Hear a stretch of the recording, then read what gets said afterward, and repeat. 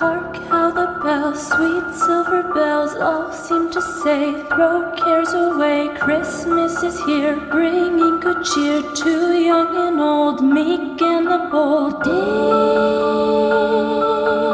dong, ding dong. Ding dong, ding dong, that is their song, with joyful ring, all caroling. One seems to hear words of good cheer from everywhere, filling the air. Oh, how they pound, raising the sound o'er hill and dale, telling their tale. Gaily they ring while people sing songs of good cheer. Christmas is here. Merry, merry, merry, merry Christmas. Merry, merry, merry, merry Christmas.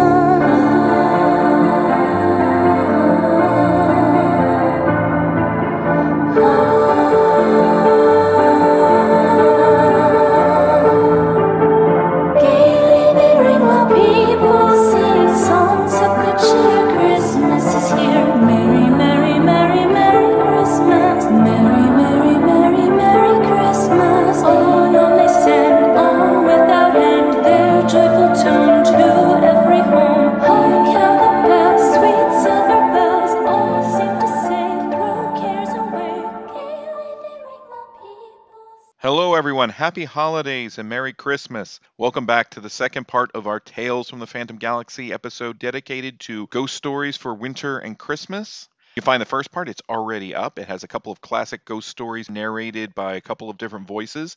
And this installment is going to cover 3 more stories, 2 really good classic ghost stories. And we're going to begin with a brand new story written by a podcaster I've just recently become aware of, Macabre Marvel, who is over at the Nightmare Emporium podcast. Again, that's Nightmare Emporium. It's a very good narrative podcast that has a new horror story just about every week, I believe, every week or so. They're spooky short stories, little bite-sized pieces. They're really good. Again, you can find her there at the Nightmare Emporium. The story that she recorded for us is also available on their podcast, is about a German folklore character. While not the most popular one has certainly gained in popularity, I would say, over the last 5 years or so. And he's not the one that boys and girls are necessarily the most excited to see on Christmas morning. So here's Macabre Marvel with a Krampus story. Welcome to the Nightmare Emporium. Here we take a deep dive into some grisly tales that are bound to make you lose your head.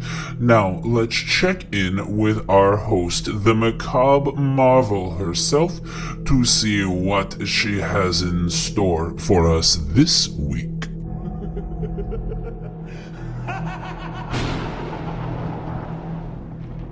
Hello, Phantom Galaxy. I am the Macabre Marvel, host of the Nightmare Emporium, here to regale you with a short tale of my favorite Christmas folklore, the legend of Krampus, and what happens to naughty children who don't appreciate what they have. You can find me wherever you listen to podcasts. Just search the Nightmare Emporium. You can also find me on Facebook and Twitter at Macabre Marvel.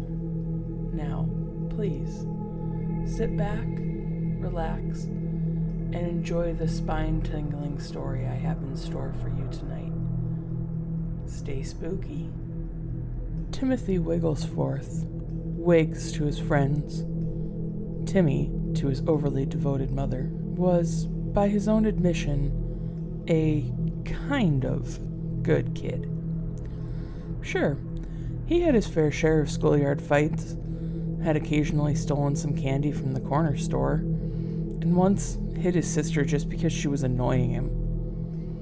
But, as he liked to reason with himself, what teenage boy wouldn't have been annoyed by a little sister who still thought dolls were fun? It wasn't like he was a bad person. He wasn't going to wind up in jail just for being a little mean to his sister. What Timothy didn't know was that he was going to wind up someplace way worse. Timothy had grown up hearing tales of Krampus the supposed evil twin of Santa that comes for naughty children in the middle of the night, but he never took it seriously. A half-goat, half-demon entity? I mean, who would believe that? Timothy scoffed at even the idea. Santa was one thing, and hard enough to believe in, but an evil being punishing kids? Nah. That's just something your parents would warn you about, to keep you in line. His mother had warned him, too, saying that he needed to start acting right, or Krampus would come for him. But he brushed it off. He wasn't that bad a kid.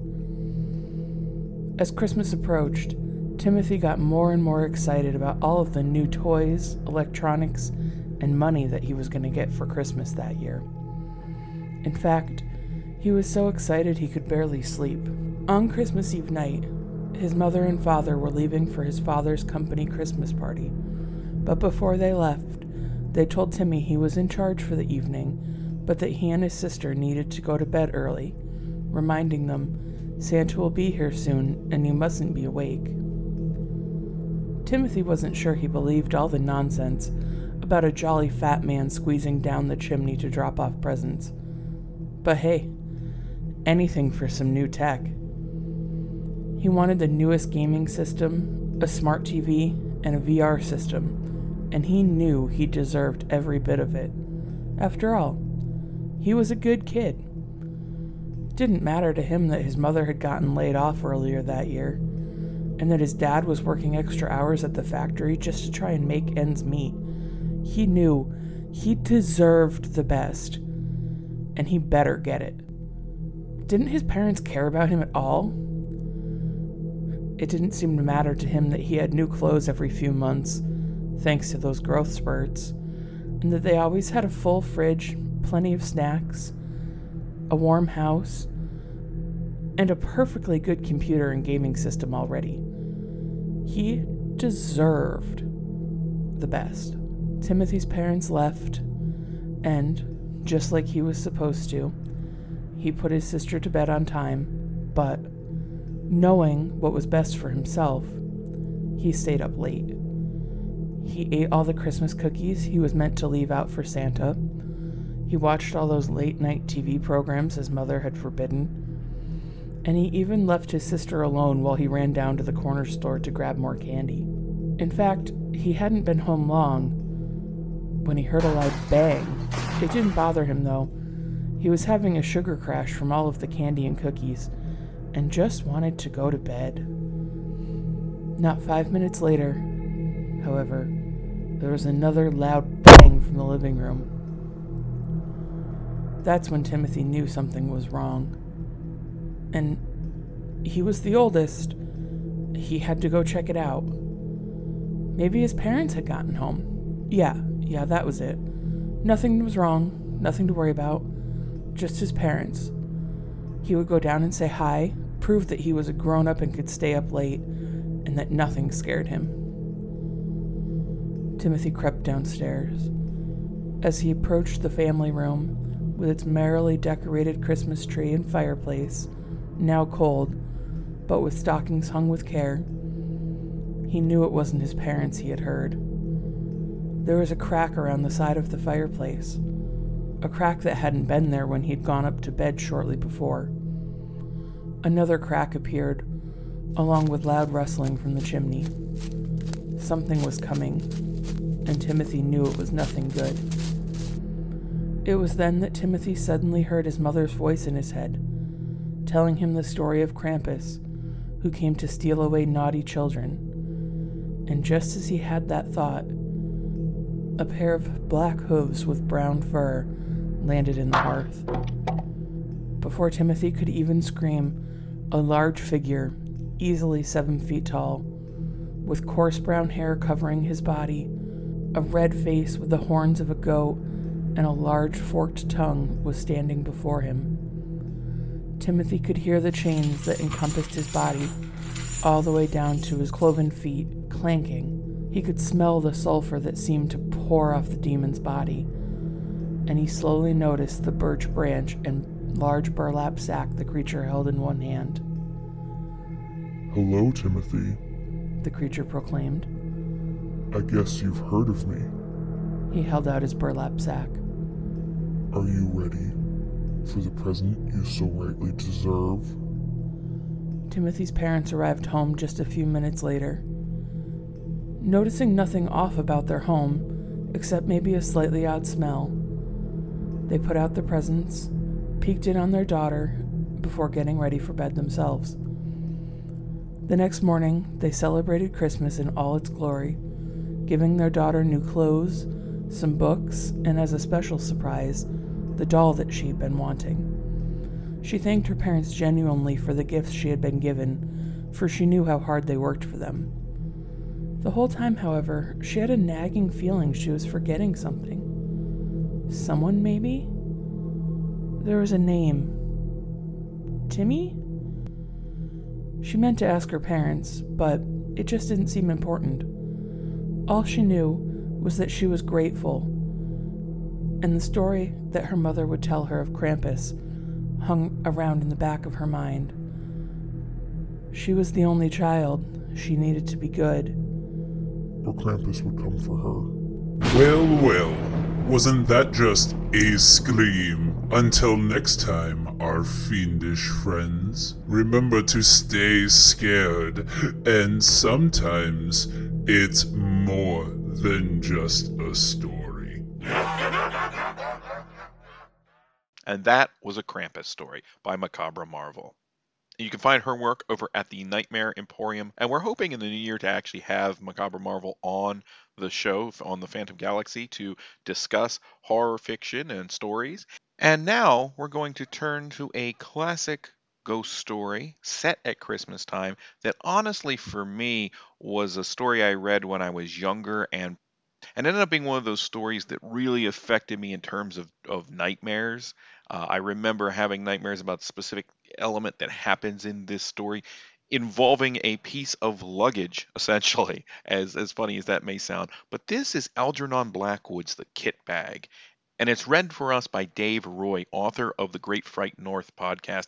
And if you listen to our last Tales from the Phantom Galaxy, you'll remember Dave is the one who read that really great rendition of A Tropical Horror with the sea monster battle. Here we have another conflict with the supernatural and a battle of sorts in a very, very different way.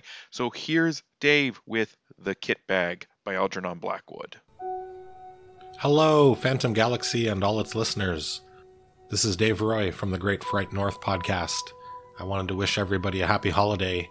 Whether you celebrate Festivus or Life Day, Christmas or Kwanzaa, I hope you have as amazing a time as I'm going to have. I was delighted to be asked back to share some more spooky stories with you for another holiday.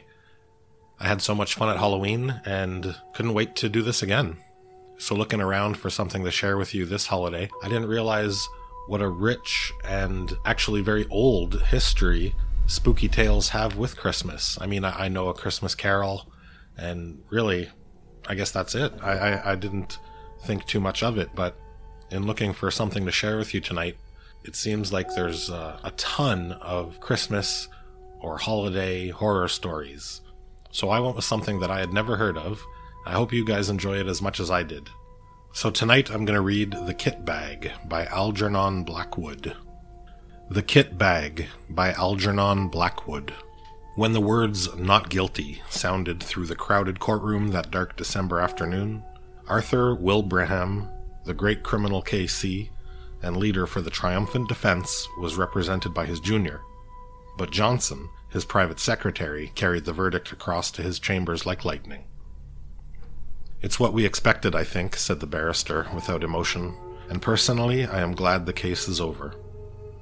There was no particular sign of pleasure that his defense of John Turk, the murderer, on a plea of insanity had been successful, for no doubt he felt, as everybody who had watched the face felt, that no man had ever better deserved the gallows. "I'm glad too," said Johnson. He had sat in the court for 10 days watching the face of the man who had carried out with callous detail one of the most brutal and cold-blooded murders of recent years. The counsel glanced up at his secretary. They were more than employer and employed. For family and other reasons, they were friends. "Oh, I remember, yes," he said with a kind smile. "And you want to get away for Christmas. You're going to skate and ski in the Alps, aren't you? If I was your age, I'd come with you. Johnson laughed shortly. He was a young man of 26 with a delicate face like a girl's. I can catch the morning boat now, he said, but that's not the reason I'm glad the trial is over. I'm glad it's over because I've seen the last of that man's dreadful face. It's positively haunted me. The white skin with the black hair brushed low over the forehead is a thing I shall never forget, and the description of the way the dismembered body was crammed and packed with lime into that... Oh, don't dwell on it, my dear fellow, interrupted the other, looking at him curiously out of his keen eyes. Don't think about it. Such pictures have a trick of coming back when one least wants them. He paused a moment. Now go, he added presently, and enjoy your holiday. I shall want all your energy for my parliamentary work when you get back, and don't break your neck skiing. Johnson shook hands and took his leave. At the door he turned suddenly. I knew there was something I wanted to ask you, he said. Would you mind lending me one of your kit bags? It's too late to get one tonight, and I leave in the morning before the shops are open. Of course, I'll send Henry over with it to your rooms. You shall have it the moment I get home. I promise to take great care of it, said Johnson gratefully, delighted to think that within 30 hours he would be nearing the brilliant sunshine of the high Alps in winter. The thought of that criminal court was like an evil dream in his mind. He dined at his club and went on to the Bloomsbury, where he occupied the top floor in one of those old, gaunt houses, in which the rooms are large and lofty. The floor below his was vacant and unfurnished, and below that were other lodgers whom he did not know. It was cheerless, and he looked forward heartily to a change. The night was even more cheerless. It was miserable, and a few people were about. A cold, sleety rain was driving down the streets before the keenest east wind he had ever felt. It howled dismally among the big, gloomy houses of the great squares. And when he reached his rooms, he heard it whistling and shouting over the world of black roofs beyond his windows. In the hall he met his landlady, shading a candle from the draughts with her thin hand. "This come by a man from Mr. Wilbraham's, sir." She pointed to what was evidently the kit bag, and Johnson thanked her and took it upstairs with him. "I shall be going abroad in the morning for 10 days, Miss Monks. I'll leave an address for letters." "And I hope you'll have a Merry Christmas, sir," she said, in a raucous, wheezy voice that suggested spirits. "And better weather than this." "I hope so, too," he replied, shuddering a little as the wind went roaring down the street outside. When he got upstairs, he heard the sleet volleying against the window panes. He put his kettle on to make a cup of hot coffee, and then set about putting a few things in order for his absence. "And now I must pack, such as my packing is," he laughed to himself and set to work at once. He liked the packing, for it brought the snowy mountains so vividly before him and made him forget the unpleasant scenes of the past 10 days. Besides, it was not elaborate in nature. His friend had lent him the very thing, a stout canvas bag, sack-shaped, with holes round the neck for the brass bar and padlock. It was a bit shapeless, true, and not much to look at, but its capacity was unlimited, and there was no need to pack carefully. He shoved in his waterproof coat, his fur cap and gloves, his skates and climbing boots, sweaters, snow boots, ear caps, and then on the top of these he piled his woolen shirts and underwear, thick socks, puttees, and knickerbockers. The dress suit came next, in case the hotel people dressed for dinner, and then thinking of the best way to pack his white shirts, he paused a moment to reflect. That's the worst of these kit bags, he mused vaguely, standing in the center of the shifting room, where he had come to fetch some string. It was after 10 o'clock. A furious gust of wind rattled the windows as though to hurry him up, and he thought with a pity of the poor Londoners whose Christmas would be spent in such a climate, whilst he was skimming over snowy slopes in the bright sunshine, and dancing in the evening with rosy-cheeked girls. Oh, that reminded him. He must put in his dancing pumps and evening socks. He crossed over from his sitting room to the cupboard on the landing where he kept his linen, and as he did so, he heard someone coming up the stairs. He stood still a moment on the landing to listen. It was Miss Monk's step, he thought. She must be coming up with the last post. But then the steps ceased suddenly, and he heard no more. They were at least 2 flights down, and he came to the conclusion they were too heavy to be those of his bilious landlady. No doubt they belonged to a late lodger who had mistaken his floor. He went into his bedroom and packed his pumps and dress shirts as best he could. The kit bag by this time was 2/3 full, and stood upright on its own base like a sack of flour. For the first time, he noticed that it was old and dirty. The canvas faded and worn, and that it had obviously been subjected to rather rough treatment. It was not a very nice bag to have sent him, certainly not a new one or one that his chief valued. He gave the matter a passing thought and went on with his packing. Once or twice, however, he caught himself wondering who it could have been wandering down below, for Miss Monks had not come up with letters, and the floor was empty and unfurnished. From time to time, moreover, he was almost certain he heard a soft tread of someone padding about over the bare boards, cautiously, stealthily, as silently as possible, and further, that the sounds had been coming lately distinctly nearer. For the first time in his life, he began to feel a little creepy. Then, as though to emphasize this feeling, an odd thing happened. As he left the bedroom, having just packed his recalcitrant white shirt, he noticed that the top of the knit bag lopped over towards him with an extraordinary resemblance to a human face. The canvas fell into a fold like a nose and a forehead, and the brass rings for the padlock just filled the position of the eyes. A shadow, or was it a travel stain, for he could not tell exactly, looked like hair. It gave him rather a turn, for it was so absurdly, so outrageously like the face of John Turk the murderer. He laughed, and went into the front room where the light was stronger. That horrid case has got on my mind, he thought. I shall be glad of change of scene and air. In the sitting room, however, he was not pleased to hear again that stealthy tread upon the stairs, and to realize that it was much closer than before, as well as unmistakably real. This time he got up and went out to see who it could be creeping about on the upper staircase at so late an hour. But the sound ceased. There was no one visible on the stairs. He went to the floor below, not without trepidation, and turned on the electric light to make sure that no one was hiding in the empty rooms of the unoccupied suite. There was not a stick of furniture large enough to hide a dog. Then he called over to the banisters, to Miss Monks, but there was no answer, and his voice echoed down into the dark vault of the house, and was lost in the roar of the gale that howled outside. Everyone was in bed and asleep, everyone except himself and the owner of this soft and stealthy tread. My absurd imagination, I suppose, he thought. It must have been the wind after all, although it seemed so very real and close. I thought... He went back to his packing. It was, by this time, getting towards midnight. He drank his coffee and lit another pipe, the last, before turning in. It is difficult to say exactly at what point fear begins, when the causes of that fear are not plainly before the eyes.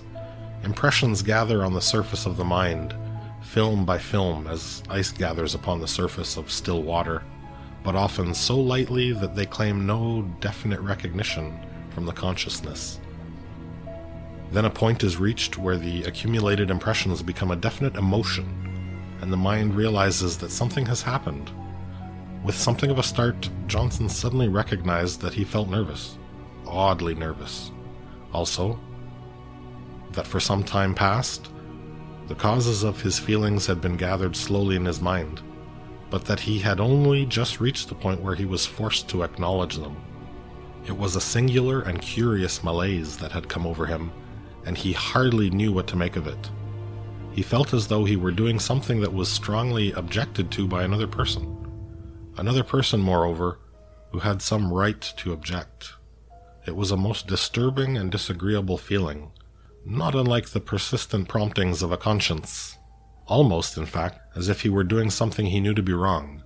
Yet though he searched vigorously and honestly, in his mind he knew he could nowhere lay his finger upon the secret of his growing uneasiness, and it perplexed him. More, it distressed and frightened him. Pure nerves, I suppose, he said aloud with a forced laugh. Mountain air will cure all that, he added, still speaking to himself. And that reminds me, my snow glasses. He was standing by the door of the bedroom during his brief soliloquy, and as he passed quickly towards the sitting room to fetch them from the cupboard, he saw, out of the corner of his eye, the indistinct outline of a figure standing on the stairs, a few feet from the top. It was someone in a stooping position, with one hand on the banister and the face peering up towards the landing. And at the same moment he heard a shuffling footstep. The person who had been creeping about below all this time had at last come up to his own floor. Who in the world could it be, and what in the name of heaven did he want? Johnson caught his breath sharply and stood stock still. Then, after a few seconds' hesitation, he found his courage and turned to investigate. The stairs, he saw to his utter amazement, were empty. There was no one. He felt a series of cold shivers run over him, and something about the muscles of his legs gave a little and grew weak. For the space of several minutes, he peered steadily into the shadows that congregated about the top of the staircase, where he had seen the figure, and then he walked fast, almost ran, in fact, into the light of the front room. But hardly had he passed inside the doorway when he heard someone come up the stairs behind him with a quick bound and go swiftly into his bedroom. It was a heavy, but at the same time a stealthy footstep, the tread of somebody who did not wish to be seen. And it was at this precise moment that the nervousness he had hitherto experienced leaped the boundary line and entered the state of fear, almost of acute, unreasoning fear. Before it turned into terror, there was a further boundary to cross, and beyond that again lay the region of pure horror. Johnson's position was an unenviable one. "By Jove, that was someone on the stairs then," he murmured, his flesh crawling all over. "And whoever it was has now gone into my bedroom?" His delicate, pale face turned absolutely white, and for some minutes he hardly knew what to think or do. Then he realized intuitively that delay only set a premium upon fear, and he crossed the landing boldly and went straight into the other room, where a few seconds before the steps had disappeared. "Is that you, Mrs. Monks?" he called aloud as he went, and heard the first half of his words echo down the empty stairs, while the second half fell dead against the curtains in a room that apparently held no other human figure other than his own. "Who's there?" he called again in a voice unnecessarily loud and that only just held firm. "What do you want here?" The curtains swayed very slightly, and as he saw it, his heart felt as if it almost missed a beat, and yet he dashed forward and drew them aside with such a rush. A window, streaming with rain, was all that met his gaze.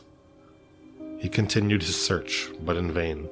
The cupboards held nothing but rows of clothes hanging motionless, and under the bed there was no sign of anyone hiding. He stepped backwards into the middle of the room, and as he did so, something all but tripped him up.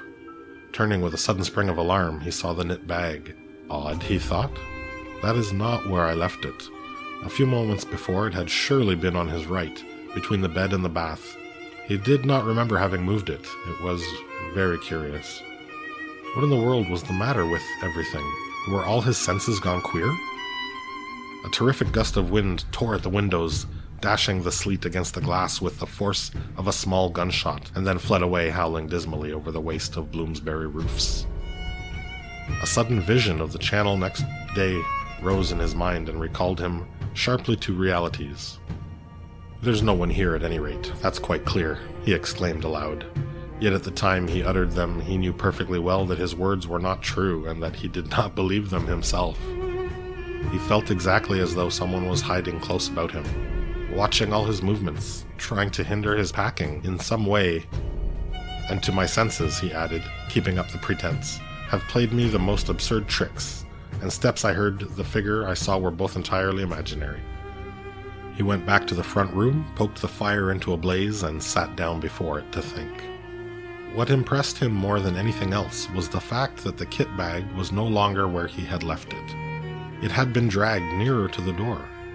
What happened afterwards that night happened, of course, to a man already excited by fear, and was perceived by a mind that had not the full and proper control thereof of the senses. Outwardly, Johnson remained calm and master of himself to the end, pretending to the very last that everything he witnessed had a natural explanation, or was merely delusions of his tired nerves. But inwardly, his very heart, he knew all along that someone had been hiding downstairs in the empty suite when he came in, that this person had watched his opportunity and then stealthily made his way up to the bedroom, and that all he had saw and heard afterwards, from the moving of the kit bag to the other things this story has to tell, were caused directly by the presence of this invisible person. And it was here, just when he most desired to keep his mind and thoughts controlled, that the vivid pictures received day after day upon the mental plates exposed in the courtroom of the Old Bailey came strongly to light and developed themselves into the dark room of his inner vision. Unpleasant, haunting memories have a way of coming to life again, just when the mind least desires them, in the silent watches of the night on sleepless pillows, during the lonely hours spent by sick and dying beds. And so now, in the same way, Johnson saw nothing but the dreadful face of John Turk, the murderer, lowering at him from every corner of his mental field of vision. The white skin, the evil eyes, the fringe of black hair low over the forehead. All the pictures of those 10 days in court crowded back into his mind, unbidden and very vivid. "This is all rubbish and nerves," he exclaimed at length, springing with sudden energy from his chair. "I shall finish my packing and go to bed. I'm overwrought, overtired. No doubt at this rate I shall hear steps and things all night." But his face was deadly white all the same. He snatched up his field glasses and walked across to the bedroom, humming a music hall song as he went, a trifle too loud to be natural, and the instant he crossed the threshold and stood within the room, something turned cold about his heart, and he felt that every hair on his head stood up. The kit bag lay close in front of him, several feet nearer to the door than he had left it, and just over its crumpled top he saw a head and face slowly sinking down out of sight as though someone were crouching behind to hide. And at the same moment a sound like a long-drawn sigh was distinctly audible in the still air about him, between the gusts of the storm outside. Johnson had more courage and willpower than the girlish indecision of his face indicated, but at first such a wave of terror came over him that for some seconds he could do nothing but stand and stare. A violent trembling ran down his back and legs, and he was conscious of a foolish, almost hysterical impulse to scream. That sigh seemed in his very ear, and the air still quivered with it. It was unmistakably a human sigh. "Who's there?" he said at length, finding his voice. But though he meant to speak with loud decision, the tones came out instead in a faint whisper, for he had partly lost control of his tongue and lips. He stepped forward so that he could see all around and over the kit bag. Of course there was nothing there, nothing but the faded carpet and the bulging canvas sides. He put out his hands and threw open the mouth of the sack where it had fallen over, being only 3 parts full, and then he saw for the first time that round the inside, some 6 inches from the top, there ran a broad smear of dull crimson. It was an old and faded bloodstain. He uttered a scream and drew back his hands as if they had been burnt. At the same moment the kit bag gave a faint but unmistakable lurch forward towards the door. Johnson collapsed backwards, searching with his hands for the support of something solid, and the door, being further behind him than he realized, received his weight just in time to prevent his falling, and shut to with a resounding bang. At the same moment, the swinging of his left arm accidentally touched the electric switch, and the light in the room went out. It was an awkward and disagreeable predicament, and if Johnson had not been possessed of real pluck, he might have done all manner of foolish things. As it was, however, he pulled himself together and groped furiously for the little brass knob to turn the light on again. But the rapid closing of the door had set the coats hanging in it swinging, and his fingers became entangled in confusion of sleeves and pockets, so that it was some moments before he found the switch. And in those few moments of bewilderment and terror, 2 things happened that sent him beyond recall over the boundary into the region of genuine horror. He distinctly heard the kit bag shuffling heavily across the floor in jerks, and close in front of his face sounded once again the sigh of a human being.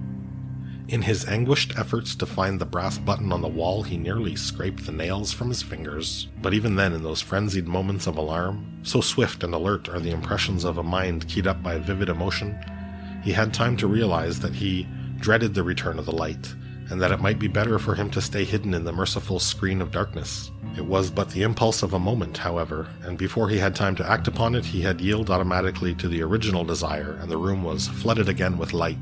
But the second instinct had been right.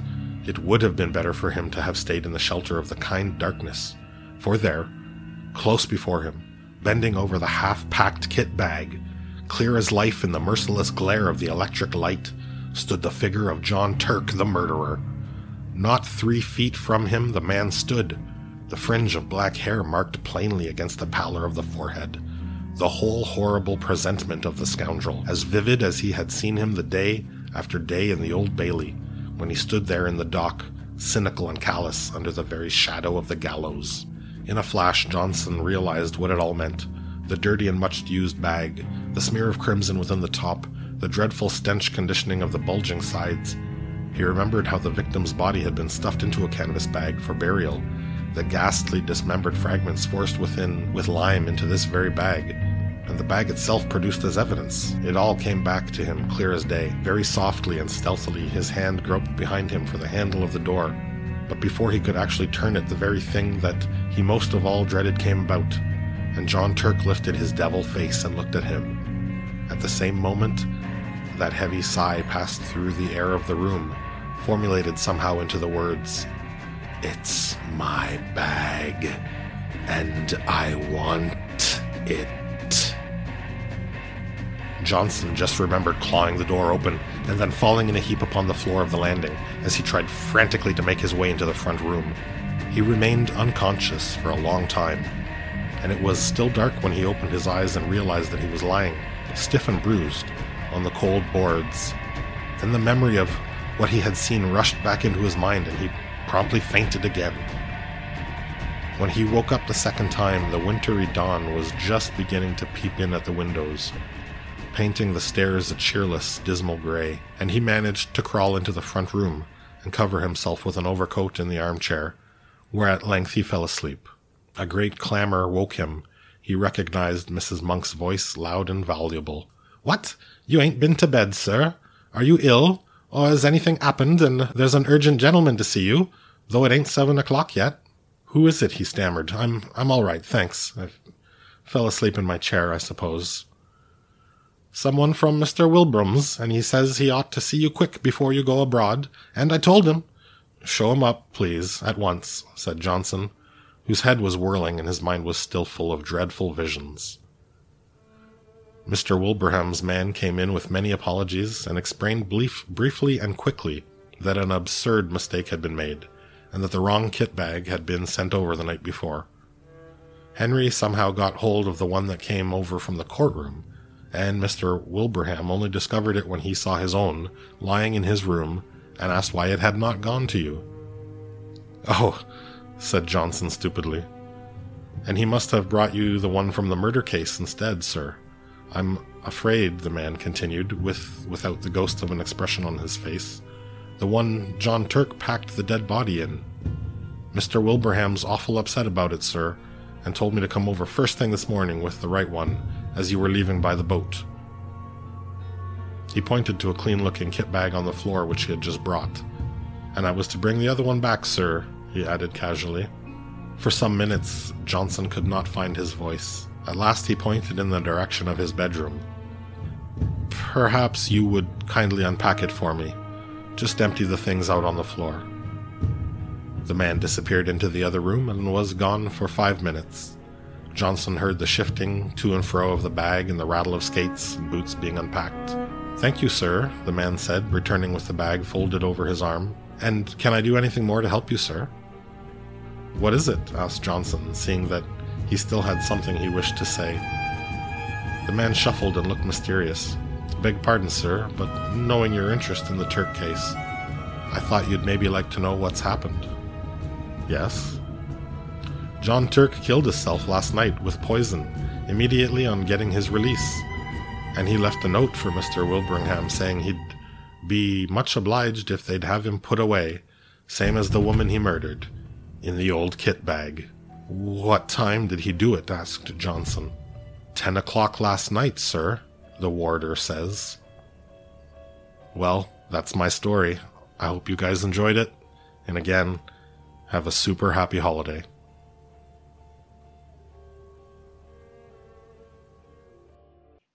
Dave, thank you for that great reading.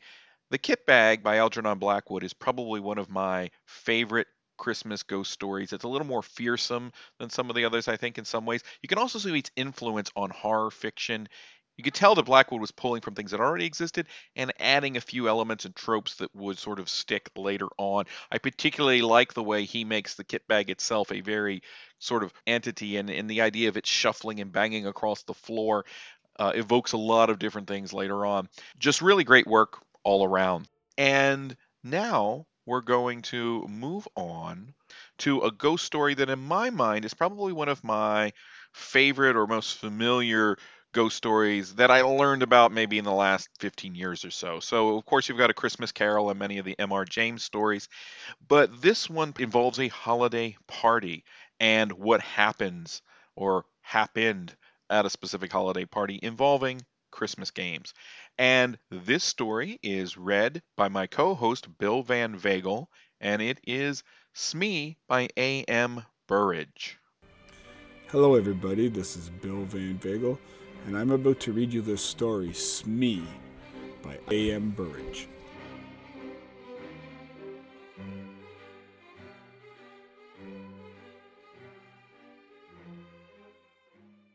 No, said Jackson with a depreciatory smile. I'm sorry. I don't want to upset your game. I shan't be doing that because you'll have plenty without me, but I'm not playing any game of hide-and-seek.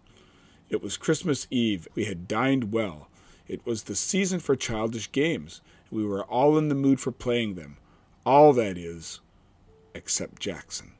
When somebody suggested hide-and-seek, there was an almost unanimous approval. It was not like Jackson to spoil sport or refuse to do as others wanted. Somebody asked him if he were feeling seedy. No, he answered. I feel perfectly fit, thanks. But, he added with a smile was softened without retracting the flat refusal, I'm not playing hide-and-seek. Why not? Someone asked. He hesitated for a moment before replying, I sometimes go and stay at a house where a girl was killed. She was playing hide-and-seek in the dark. She didn't know the house very well. There was a door that led to the servants' staircase. When she was chased, she thought the door led to a bedroom. She opened the door and jumped, and landed at the bottom of the stairs. She broke her neck, of course. We all looked serious. Mrs. Fernley said, How terrible! And were you there when it happened? Jackson shook his head sadly. No, he said, but I was there when something else happened. Something worse. What could be worse than that? This was, said Jackson. He hesitated for a moment. Then he said, I wonder if any of us have ever played a game called Smee. It's much better than hide-and-seek. The name comes from It's Me, of course. Perhaps you'd like to play it instead of hide-and-seek. Let me tell you the rules of the game. Every player is given a sheet of paper. All the sheets except one are blank. On the last sheet of paper is written Smee. Nobody knows who Smee is except Smee himself or herself. You turn out the lights and Smee goes quietly out of the room and hides. After a time, the others go off to search for Smee. But of course, they don't know who they are looking for. When one player meets another, he challenges him by saying, Smee!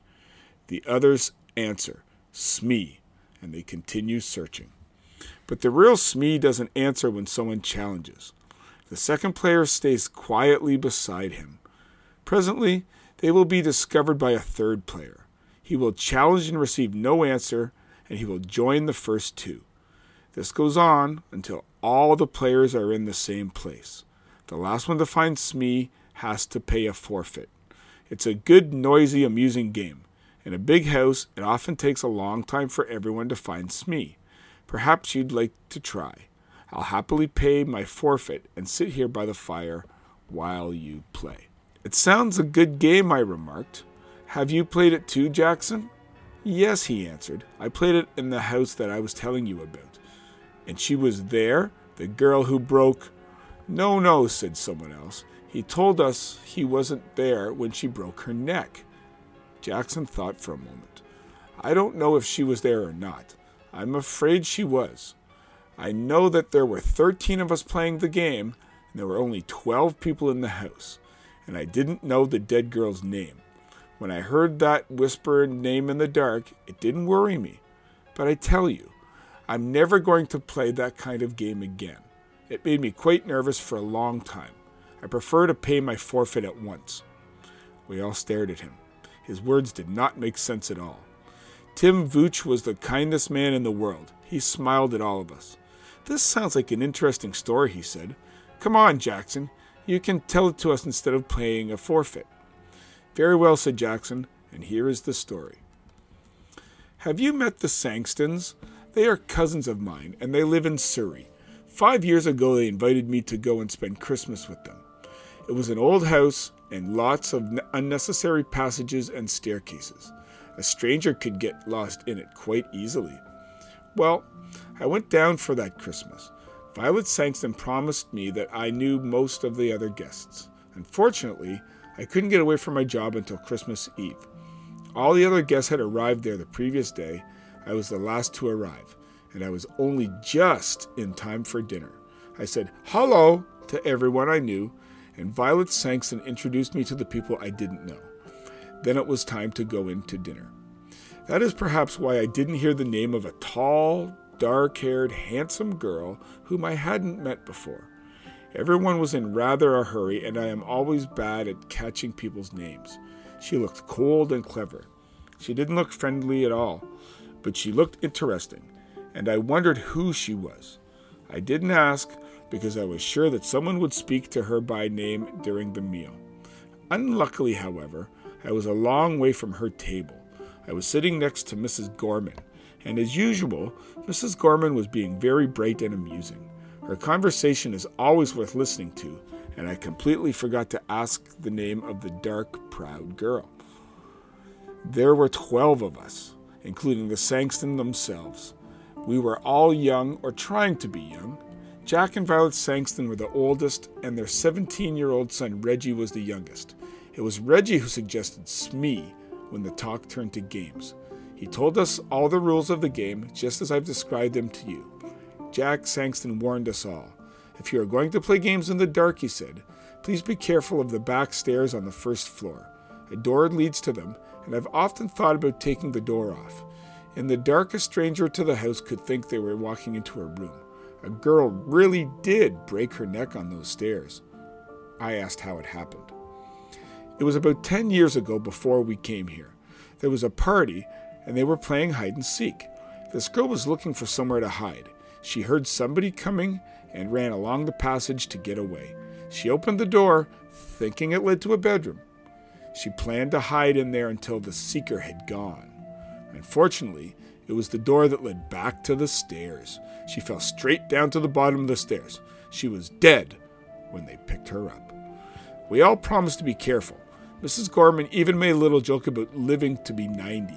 You see, none of us had known the poor girl, and we did not want to feel sad on Christmas Eve. Well, we all started to play the game immediately after dinner. Young Reggie Sangston went round making sure all the lights were off except the ones in the servants' rooms and in the sitting rooms where we were. We then prepared 12 sheets of paper. 11 of them were blank, and one of them had Smee written on it. Reggie mixed them all up. Then we each took one. The person who got the paper with Smee on it had to hide. I looked at mine and saw that it was blank. A moment later, all the electric lights went out. In the darkness, I heard someone moving very quietly to the door. After a minute, someone blew a whistle and we all rushed to the door. I had no idea who was Smee. For 5 or 10 minutes, we were all rushing up and down passages and in and out of rooms, challenging each other and answering, "Smee, Smee, Smee." After a while, when the noises died down, and I guessed that someone had found Smee, after a time I found a group of people all sitting on some narrow stairs. I challenged and received no answer, so Smee was there. I hurriedly joined the group. Presently, 2 more players arrived. Each one was hurrying to avoid being last.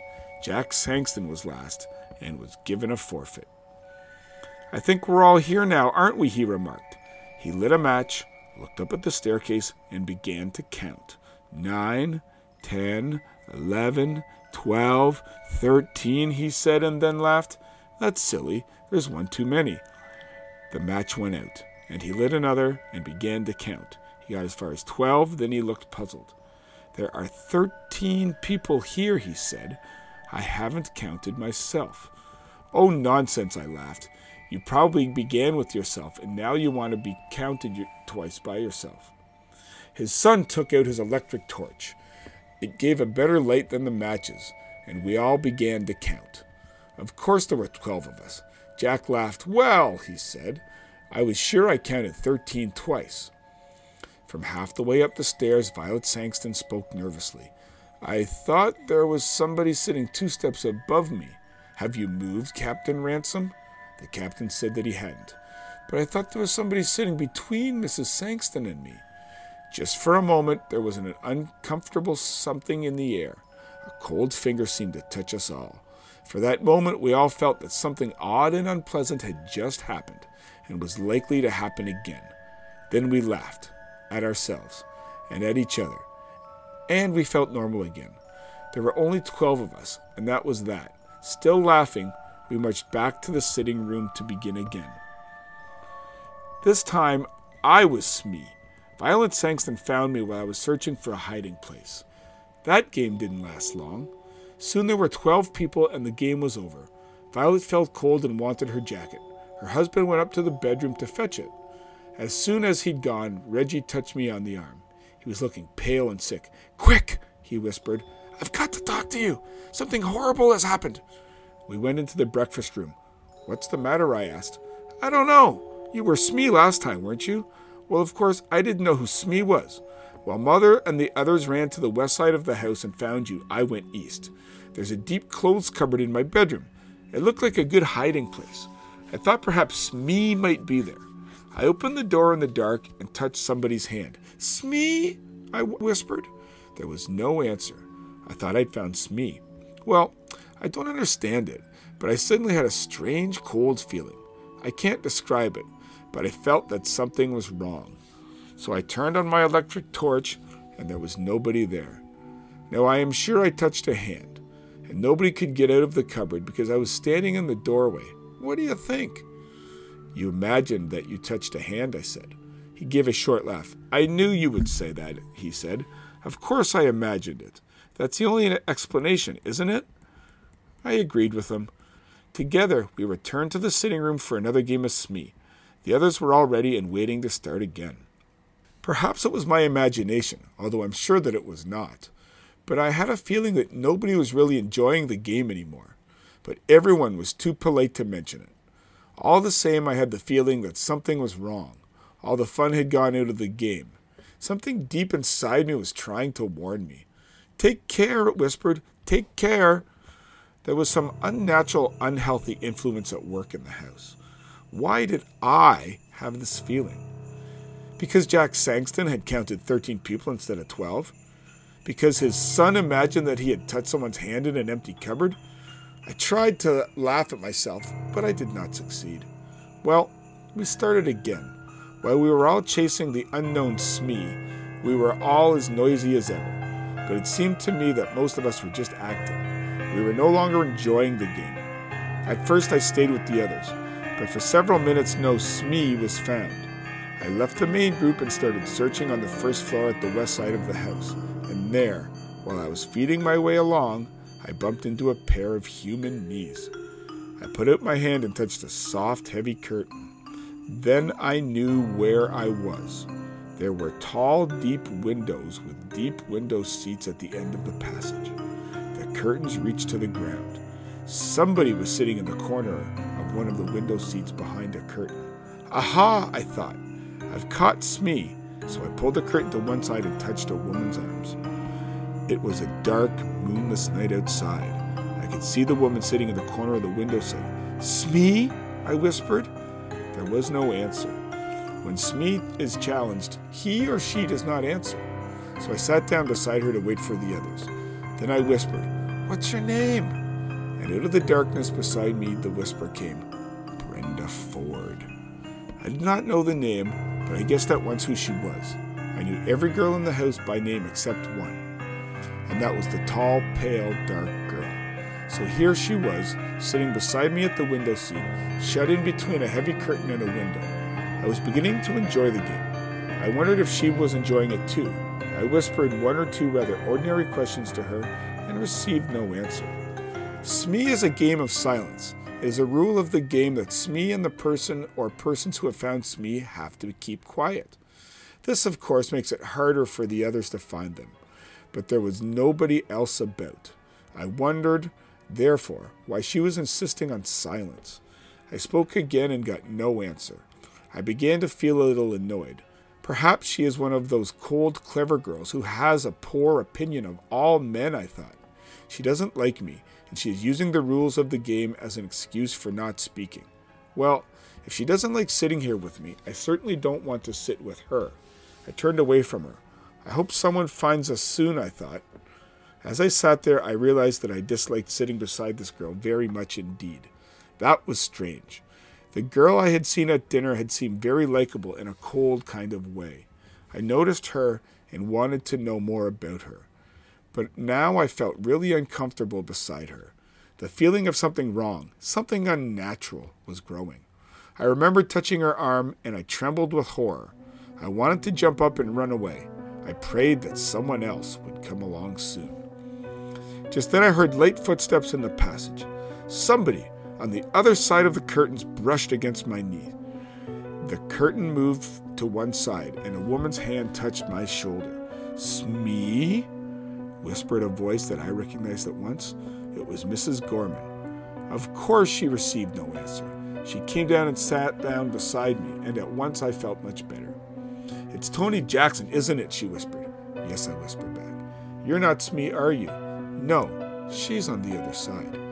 She reached out across me. I heard her fingernails scratch a woman's silk dress. "Hello, Smee. How are you?" "Who are you?" "Oh, is it against the rules to talk?" "Never mind, Tony. We'll break the rules. Do you know, Tony, this game is beginning to annoy me a little. I'd like to play a nice, quiet game, all together beside a warm fire." "Me too," I agreed. "Can't you suggest something to them?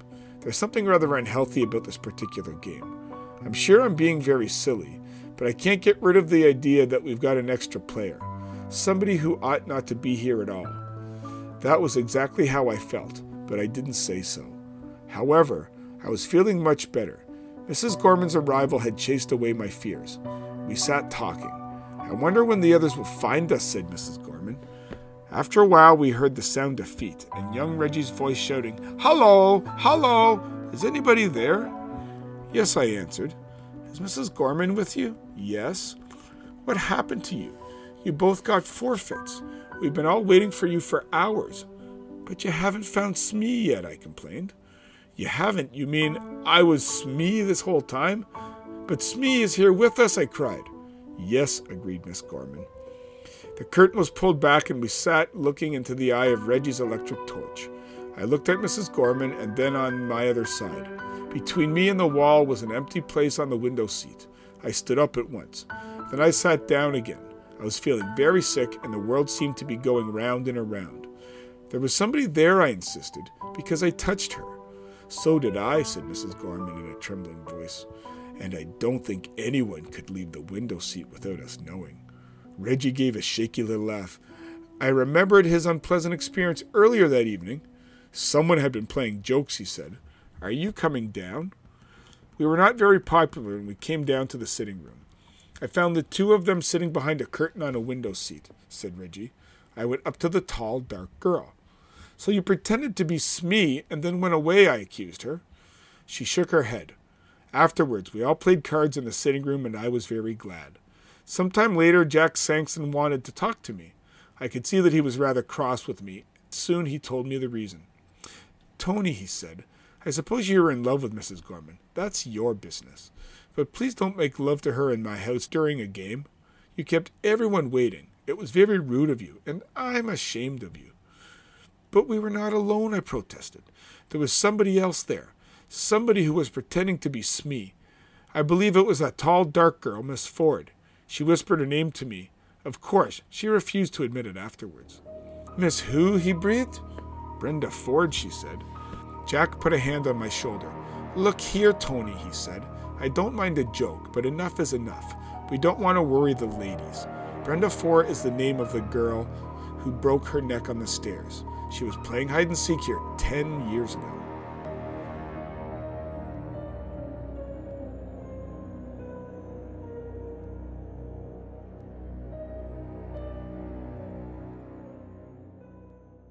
What a simple yet creepy story. And honestly, I love it just for the fact that it presents that game of Smee, which I had never encountered anywhere else except in this story. It's a really fun tale that you can also share with younger fans of creepy stories without expecting it to give them excessive nightmares, I think. So that wraps up our show for tonight. I just want to say thank you for listening to Tales from the Phantom Galaxy. We'll be back next time with a regular Phantom Galaxy episode, and we have a lot of great plans for the new year with a lot of different concepts that we're going to be doing. And we are hoping to do one of these a month. They will not be as long as they've previously been. We'll probably feature 1 or 2 stories. And we are looking to have on both authors and narrators to share a little bit more in between the tales. So you can look forward to that. Again, I just want to take a moment here at the holidays to thank everyone who's listened, all the fans out there. I want to thank you too to the podcasting community, people like Bill Van Vagel, who's been a wonderful co-host. I'm so thankful for him. We are intending to put out one more episode before the new year, and there we'll talk a little bit more just about the journey of the Phantom Galaxy and all the people that have really helped support it this year. But for now, everyone, just have a wonderful and happy holidays. And again, look out behind you.